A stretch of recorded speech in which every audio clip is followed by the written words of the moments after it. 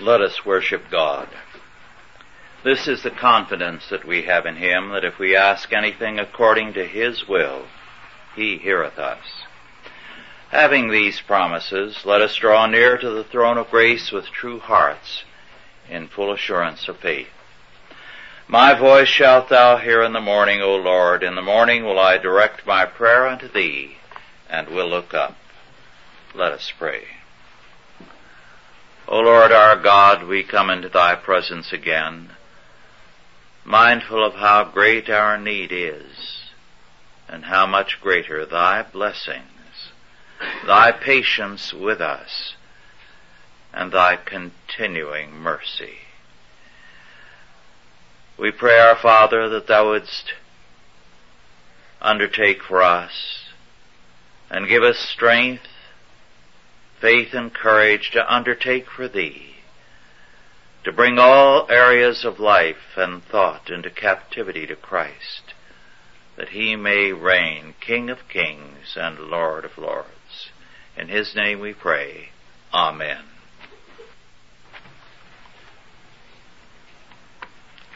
Our scripture is Exodus 32, verses 30 through 35. Our subject for the third and last time, the golden calf. Exodus 32, verses 30 through 35. And it came to pass on the morrow that Moses said unto the people, Ye have sinned a great sin.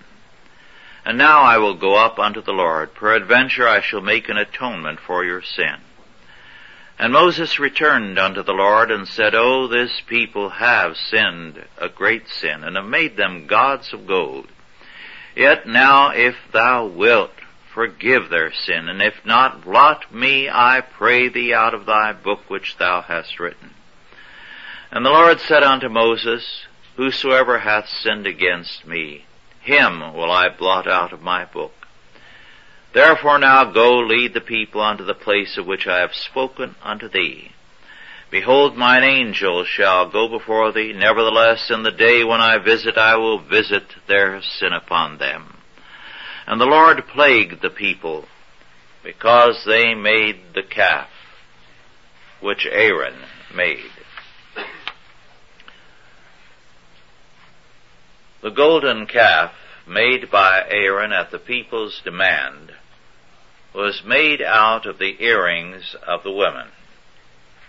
In those days, and until fairly recently, all women wore earrings, just as they wore hats.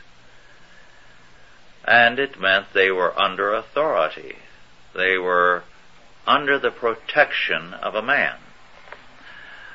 John Urquhart calculated the amount of gold involved if only 1 million women in the camp contributed each 2 earrings at 1/8 of an ounce avoirdupois. This would mean 7,812 pounds, or nearly 3.5 tons of gold. This is why some of the earlier painters depict the golden calf as a towering and imposing image. More recent pictures, as well as more recent scholars, are determined to make it just a tiny thing because they refuse to believe there was that much gold in the camp. But all that we know about antiquity tells us that gold was prized. Women commonly carried the family gold around their neck, on their belt, and in other ways, and the amount was considerable. Israel was no doubt abashed by its sin, but because they did not take God too seriously. They did not take their sin seriously either. In spite of the daily manna, they had arrogantly chosen to revel in a fertility cult, rite, and practices. It is Moses who takes their sins seriously and fearfully. Will God set Israel aside? Will he deal with Israel as he dealt with Egypt? On the next day, as Moses prepared to again go up the mountain, he reminds the people that ye have sinned a great sin. Will God be ready to forgive them? Moses recognizes that death is the penalty for sin. And he wants to cover Israel's sin, to make atonement for them. Moses is ready to die in Israel's place if God will accept him.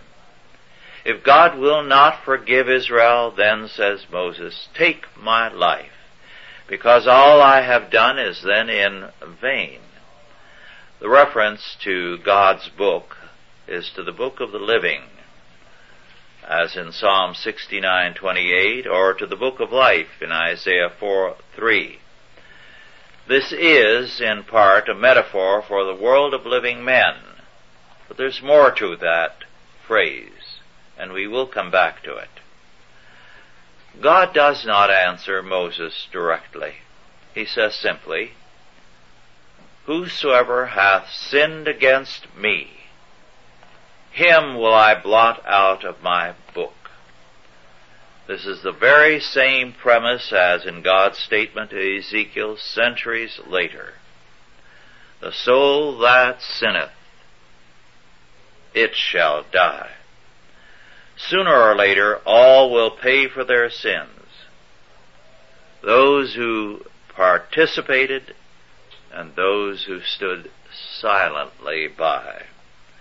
By the time of the crossing of the Jordan, only 2 mature men remained of those who left Egypt 40 years earlier, Joshua and Caleb. The rest had proved faithless and had died. The people had not changed. They had been taken out of Egypt as slaves, but slavery had not been taken out of their nature. And we see this over and over again in history among nations and among churches. More than one church that is in apostasy has a separation, a division, and one party goes off to start a new church, supposedly pure. But, as so often happens, they are so accustomed to the license in the old church that they're unwilling to be disciplined in the new. Israel, again and again, given the least opportunity, showed its ingratitude and rebellion. Thus far only 3,000 had been put to death, but step by step, one judgment after another would take its toll. The people were not told that this would be the case. As Joseph Parker observed more than a century ago about this incident, the thing nearest life is death. In the minds of men, they are always in the midst of life. They don't think of death. They see death as far away, something remote, but it's always a breath away. Although God spares Israel from immediate judgment, he begins for the rest of the life of that generation to separate himself from them. His angel of the presence, God the Son, he says, will go with Israel. God the Father will then visit them only to judge them.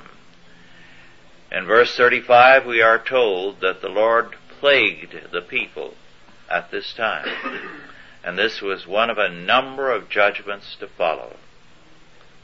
Now to return to the book of the living, or the book of life, which is referred to in verses 32 and 33. It has a very important meaning, and we will now turn to that.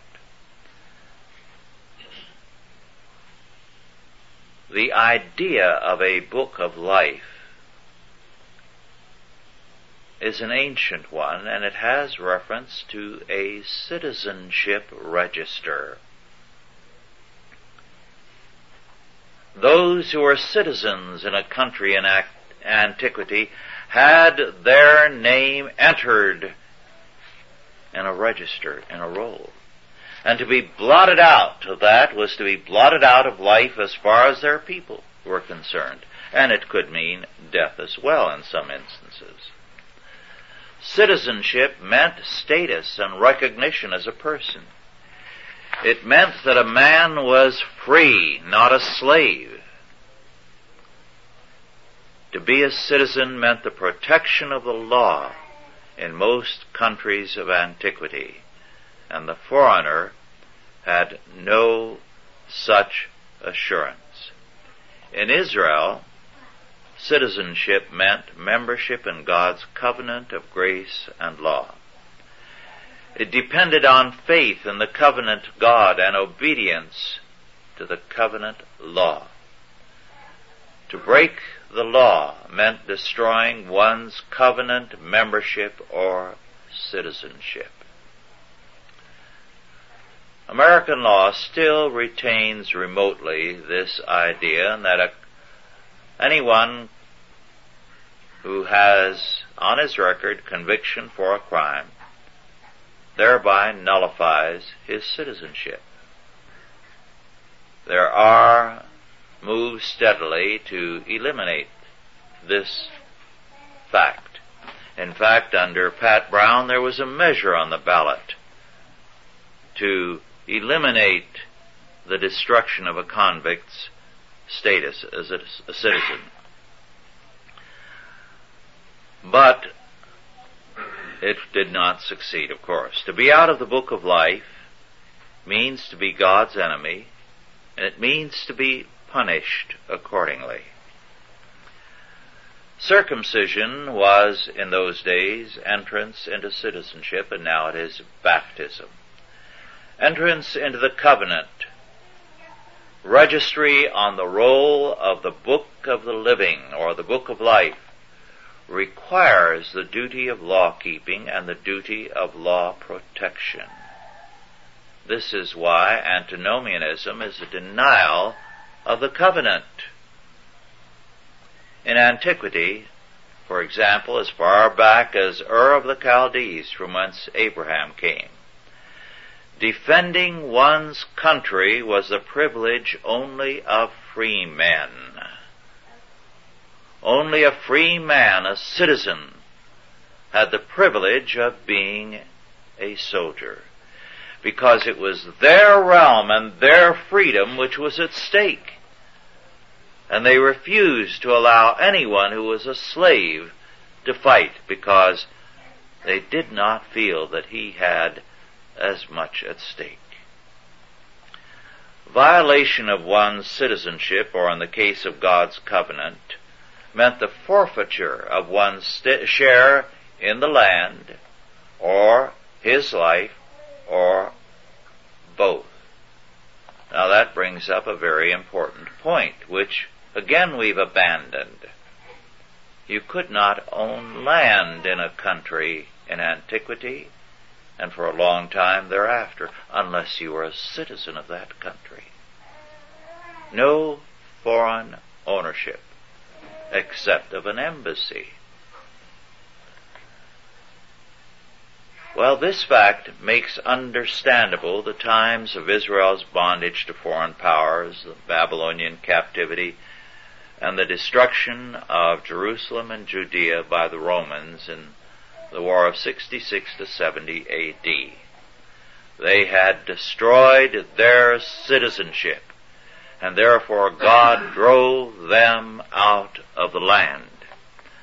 This also makes clear why the nations of the world today are now facing a time of judgment and possible dispossession and death. In brief, citizenship in the Bible was not nor is ever a right. It is rather a gift of grace. It requires obedience to the law to maintain it, and to abuse it is to invite God's judgment.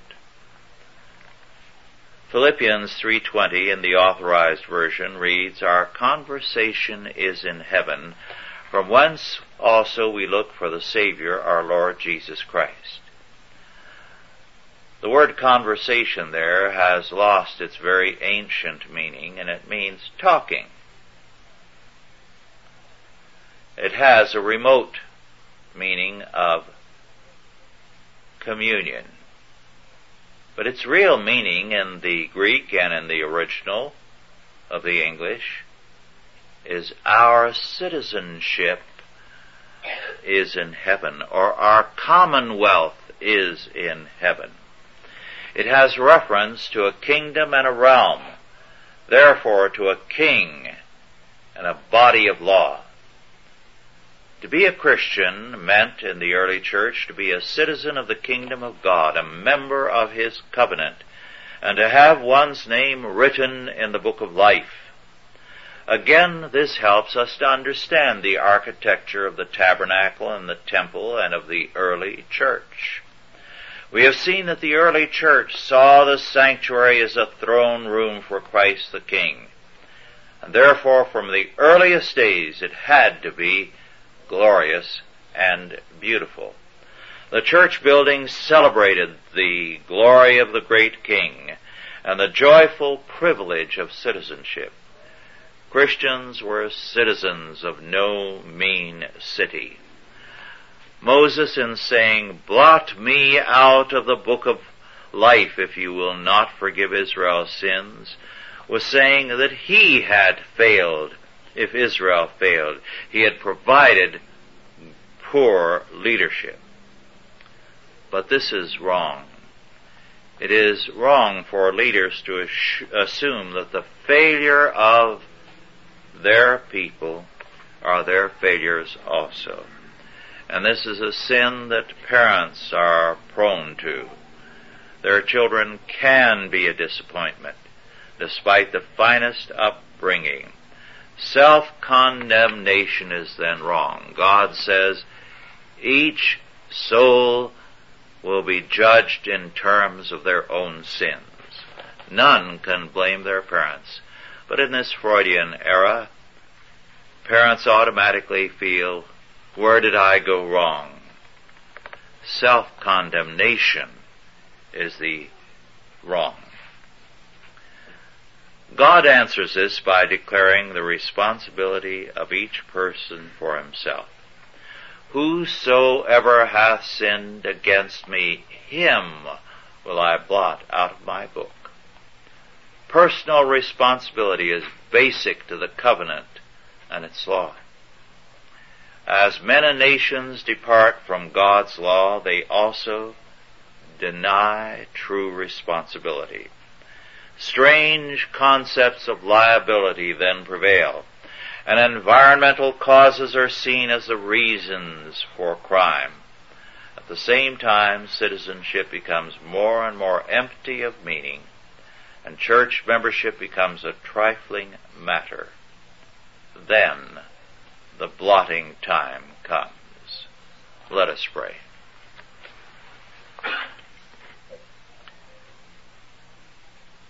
Our Lord and our God, we give thanks unto Thee for Thy word. We thank Thee that Thy judgments are true and righteous altogether, that Thou wilt cleanse the nations and the churches of all ungodliness, and Thy kingdom will in due time stand in all its righteousness. Make us joyful in Thee and faithful in Thy service. In Christ's name, Amen. Are there any questions now on our lesson?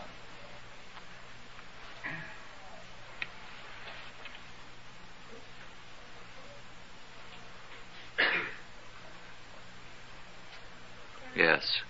I've come across instances in my life, in the Army and various places, where an individual who did something wrong, the entire group that he was in would be punished. And conversely, if one individual wanted to step up and take the blame for the group. For instance, prisoner chasers. I was assigned to guard prisoners at one time, and I was told that if this prisoner escaped, that I would have to serve his time. And a similar thing exists in the California Penal Code, that if for law enforcement officers, is this would you say that this is God's law here, that you cannot assume another person's guilt? That's a very important question. The practice you have referred to is a very ancient one. As far back as we go in antiquity, we find that military laws said that if one person in a regiment had been guilty of something, everybody had to suffer. And the rationale has been that a military group is one body, and therefore if they protect the wrongdoer, they are endangering not only the whole group, but the future of whatever cause it is.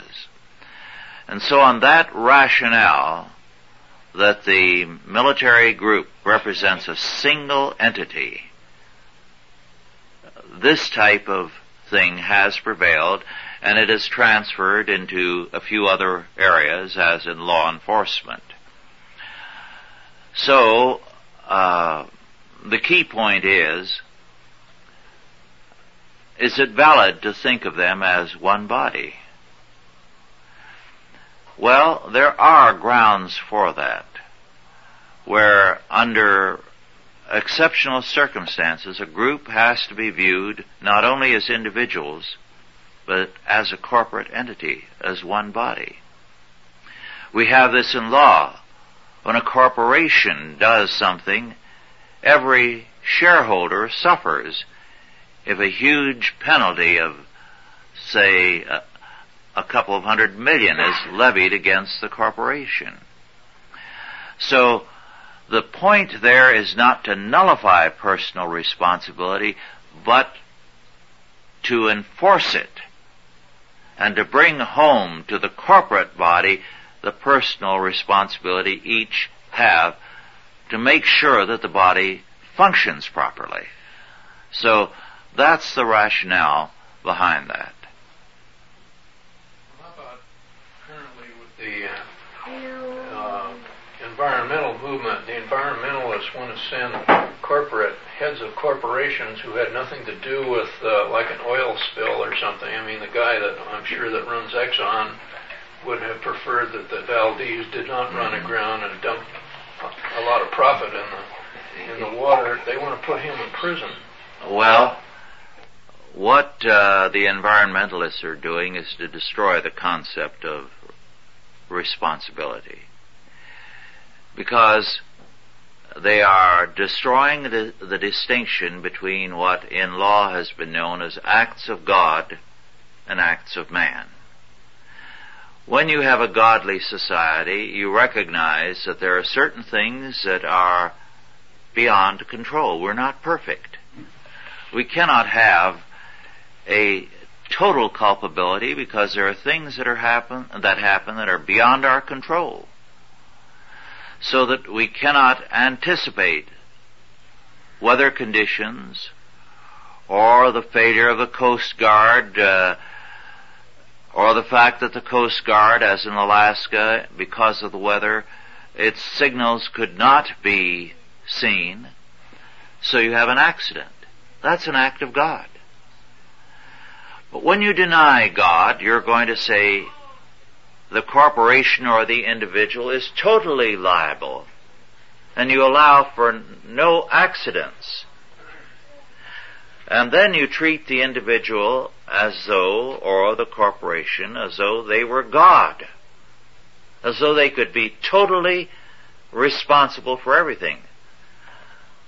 But man cannot have a total responsibility, because there's too much he can't anticipate. So, our responsibility is for our wrongdoing, not for what happens that we're not responsible for. Do you get the distinction there? Willful acts of the individual are, yes. They're wrong, they're punishable, and yes. Can't be transferred. And with the modern environmentalism and the courts as well, they're destroying that sense of responsibility. Oil spills, for example, such as in Alaska, the hue and cry over that. And there were conditions that made it impossible to blame anyone. And there's no question, with all the publicity, the captain of the Valdez did not have too good a chance for a fair trial. But when the evidence came out in the courtroom, and it was not much publicized, he was acquitted. And at the same time, nothing was told the public about the fact that the salmon catch there was a record one, and that there are many, many marine plants and animals that feed on oil, so that wherever there is oil seepage on the ocean floor, you will have all kinds of life attracted to that point. Oil is an organic substance.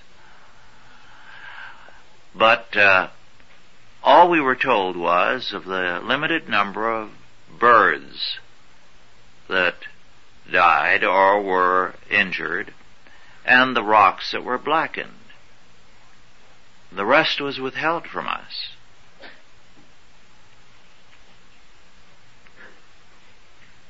Yes. Would it be fair to say that God was rejecting the idea of a human Messiah when he turned down Moses' offer to die for the people? I didn't get that.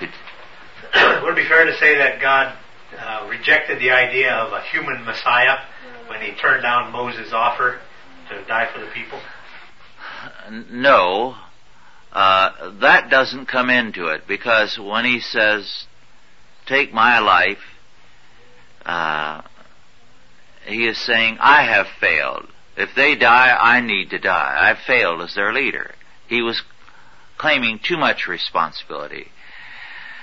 When he said he would go up to see if he could make atonement with God, to see in some way what God would require. 3,000 had been killed. What more would he want? What more should be done to make atonement? What sacrifices should be made? So, being blotted out was having his citizenship revoked also. Because God had earlier said, I'll destroy them and make a great nation of you. And now he was saying, I don't want to live if the people for whom I have done all this are not going to have a future. But as it turned out, they did, but it was their children who did. Not they, except for Caleb and Joshua. Any other questions or comments? Well, if not, let us conclude with prayer. Our Father, we thank Thee for Thy word, and we thank Thee that by the grace of Thy Son, Jesus Christ, we have a citizenship in heaven, and our names are on the book of life. Make us joyful in our service, therefore, in the exercise of our citizenship, to the end that Thou mayest be served in every area of life. And now go in peace. God the Father, God the Son, and God the Holy Ghost bless you and keep you, guide and protect you, this day and always. Amen.